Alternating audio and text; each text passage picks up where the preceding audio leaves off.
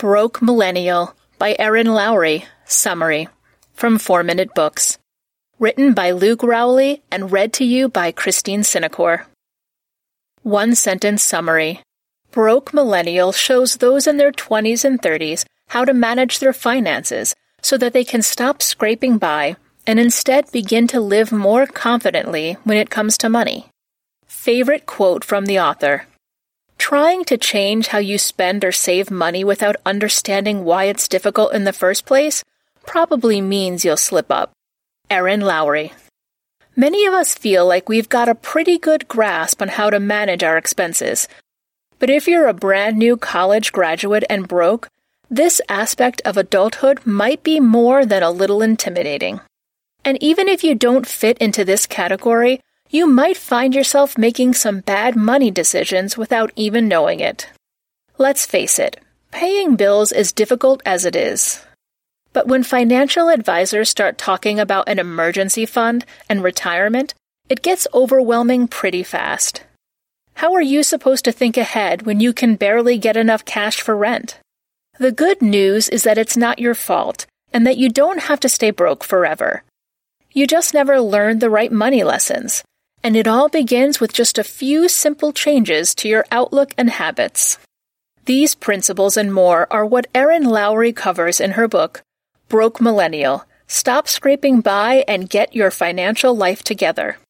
She will help you go from knowing little about managing money to having the confidence that you can fund the life of your dreams.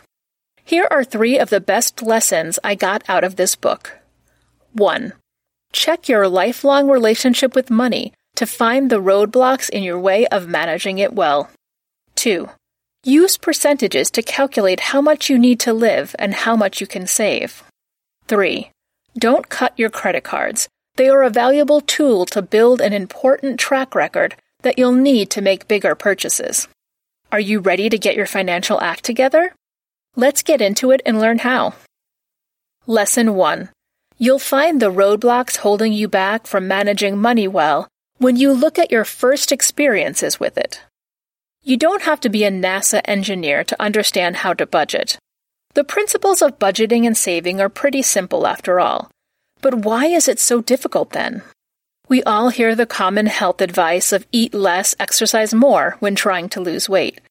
But putting it into practice is actually easier said than done. Your impulses tend to be difficult to resist, whether it's overeating or overspending. Stop trying to follow surface-level advice and instead focus on getting clear about why you struggle with money. To do this, you need to look at your past.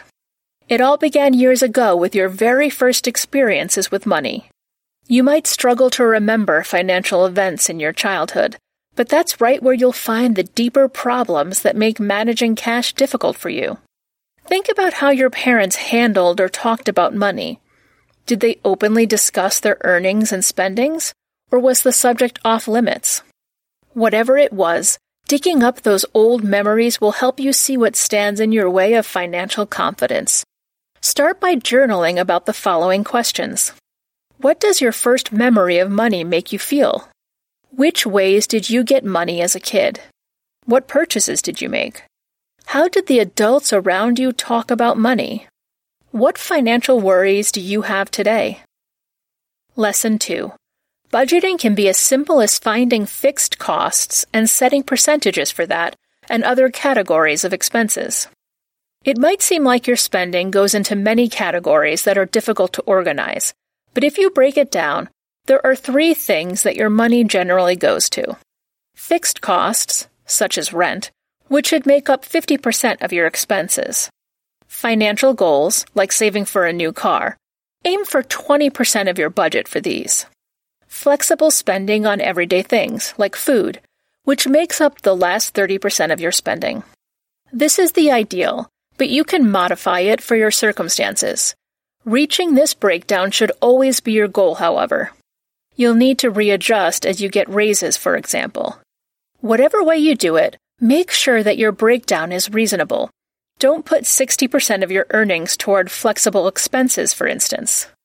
To see this in practice, let's say you live in New York and make $32,000 per year after taxes and automatic savings.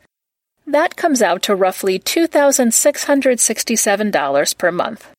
Rent, utilities, and transportation together cost $1,350 a month.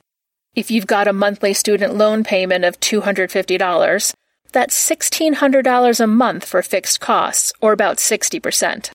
With a little over $1,000 left, it's difficult to set 20%, or $500 aside each month for savings. Instead, you try for something like $200 to start, and then work your way up as you get raises. Lesson 3. You need to get credit cards and pay them off every month if you want to make big purchases like a house. Having the seemingly endless supply of money that comes from having a credit card sounds nice, but it can be really dangerous. There are a lot of pitfalls to be aware of, but if you want your financial resume to be complete, you've got to get them. That's because of what's known as a credit score. This is a track record of how well you've managed debt throughout your life. It's also what lenders go by whenever you want to borrow money for a car or house. When I turned 21, I got my first credit card. I promised myself that I would never make purchases more than what I could pay off in a month, and that I would pay it off entirely each month. I've been doing that for over a decade now, and my credit score is over 800. Almost every time I apply for a new line of credit, the person helping me out is surprised at how high my limits are. Make the same promise to yourself that you'll only spend what you can pay off within a month, and that you'll pay the credit card off completely each month. Doing so will keep you from getting into crushing debt and prepare you to buy anything. Broke Millennial Review. I have to be honest, the advice from Broke Millennial seems very basic. These are pretty introductory level financial tips, and although it mentions financial freedom, they won't really get you there. At best, these lessons can keep you from staying broke, but they certainly aren't going to make you rich. Who would I recommend the Broke Millennial summary to? The 18-year-old that wants a good review of their high school financial literacy class. The 49-year-old that's bad with money, but doesn't realize it comes from a dysfunctional belief about it that they've had since childhood. And anyone that would like a simple explanation of the most basic money management advice.